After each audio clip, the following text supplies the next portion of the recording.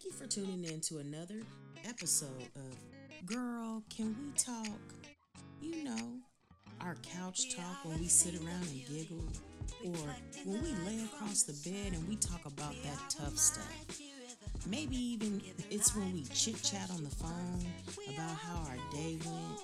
Yeah, this is that space. This is that time. So sit back, relax, and enjoy as we dive into another episode of Girl, Can We Talk? And by the way, hey, did I mention my name is Cheryl? Yeah, well, it's me. I'm your girl. So let's get into this. And no matter what they say, we are beautiful in every way. We are woman.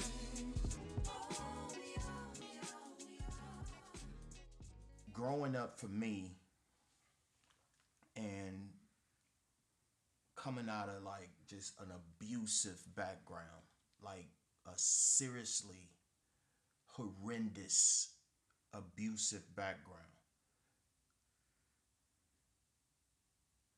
the value of oneself goes down. Your appraisal value goes down, down, down. And your ability to socialize goes with it. So you could be misunderstood even even in thought. And I'm saying that to say that when your value goes down, it goes down to a point to where you really don't love yourself.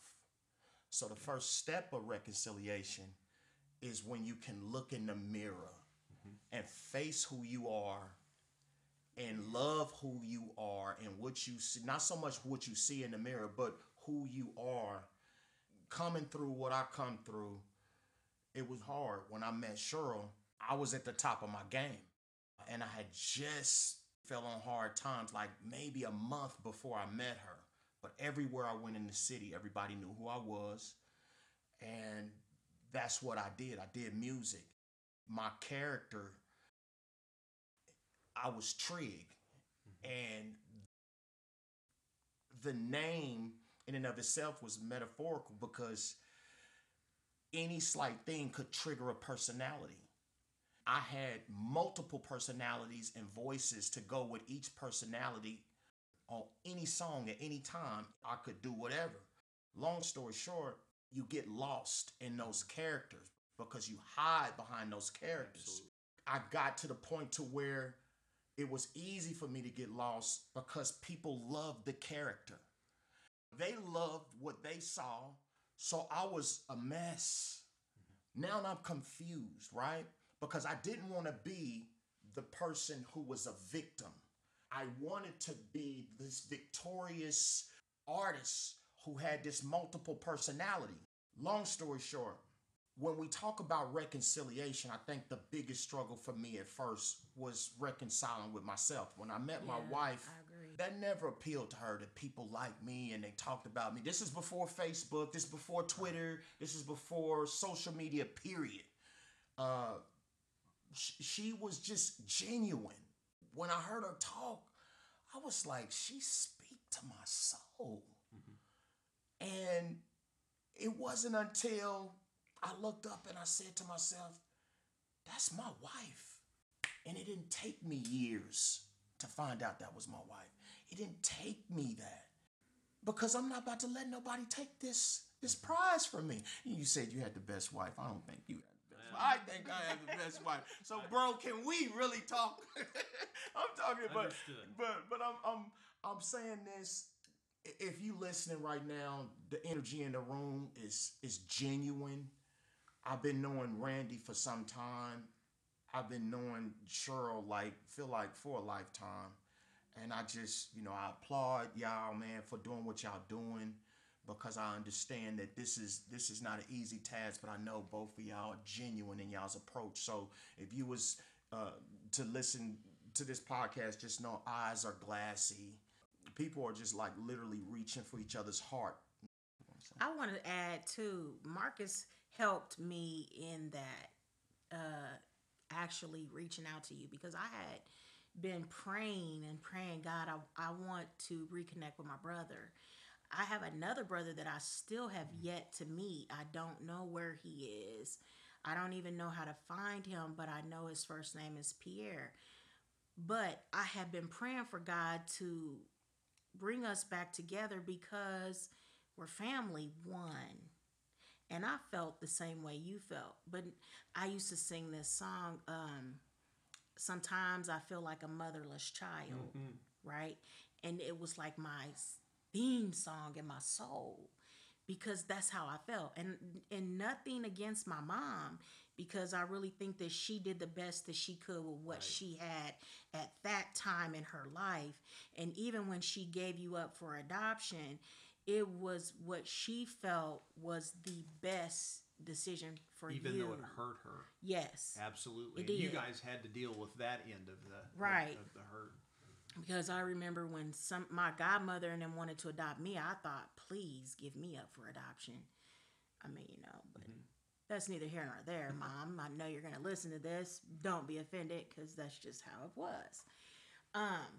But so in all of that, when I got to the point in my life where I was ready to like reconnect, Marcus was the inspiration that helped me do that because he has other siblings besides the three of them that grew up together that he's connected with.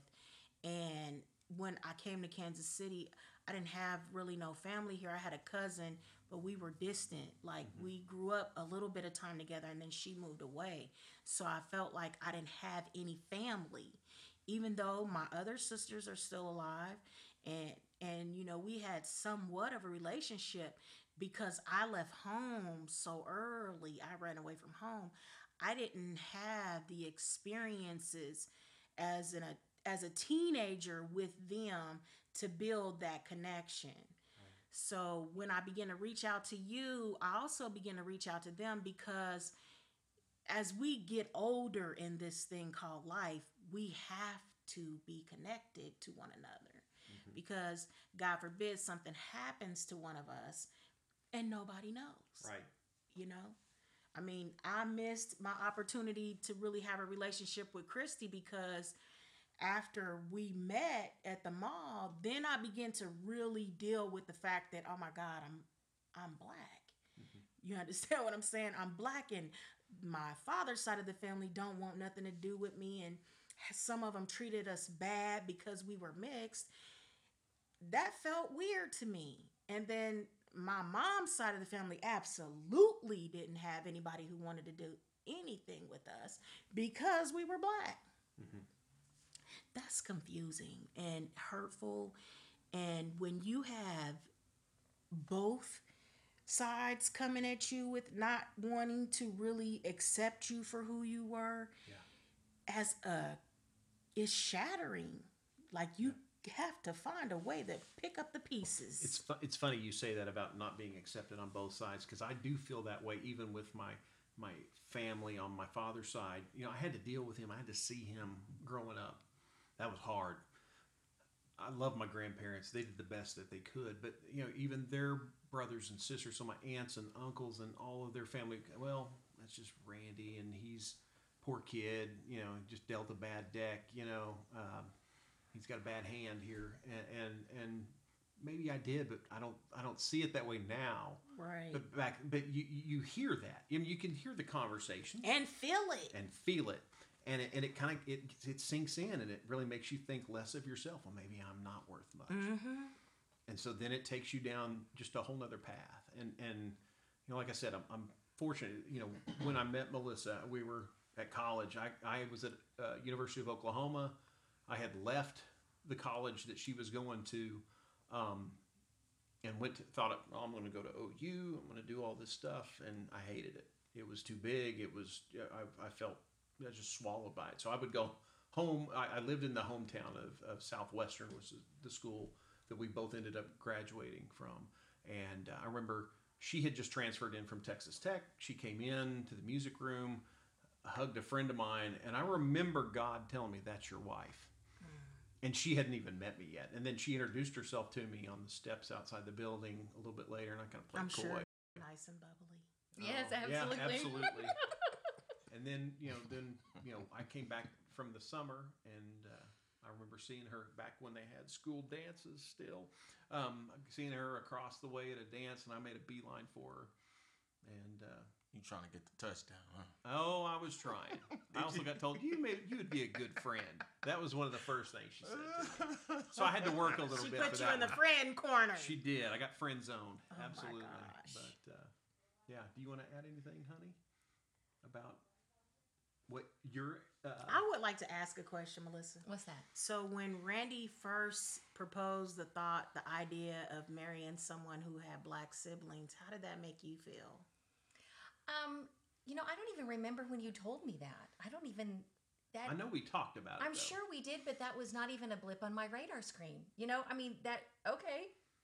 Next. I mean, it when I was growing up, I grew up in West Texas, and one of my very best friends was black, and she was wonderful. And I remember it took a lot. Her parents didn't want her to spend time with me, so it took a lot for her to come over and spend the night. But we had the best time. She was a cheerleader. She was kind of popular, because she was a cheerleader, and I was new at this school. I'd only been there a couple of years, and so to me, I didn't, when he said whatever you said that you had this other family, I was like, okay, that's cool, and it's no big deal. I think really what got me was when he said, okay, now they're going to come visit us for 4th of July that year, and I was thinking, Okay. oh my. How do I feel about this? You really come, Right. that's when you come to grips with, Right. how do I feel about this? And it was a little scary, I'll have to admit, because I didn't know. I didn't know what to expect. Would you like me? Would you not like me? I mean, is it going to be awkward in the room? Is it going to be good in the room? I wanted to impress you guys. We made this huge spread of food. It was the bomb. That's one of my. It was tight. I'm a Real foodie, cool. so Oh I want my God. I want lots of food and stuff. But what I noticed is that when you came, yeah, it was awkward at first, but it's awkward at first for anybody. Mm-hmm. Any new person that you find. But what I found is that you were very jovial, Marcus. You were welcoming, and you were like, hey, loving life.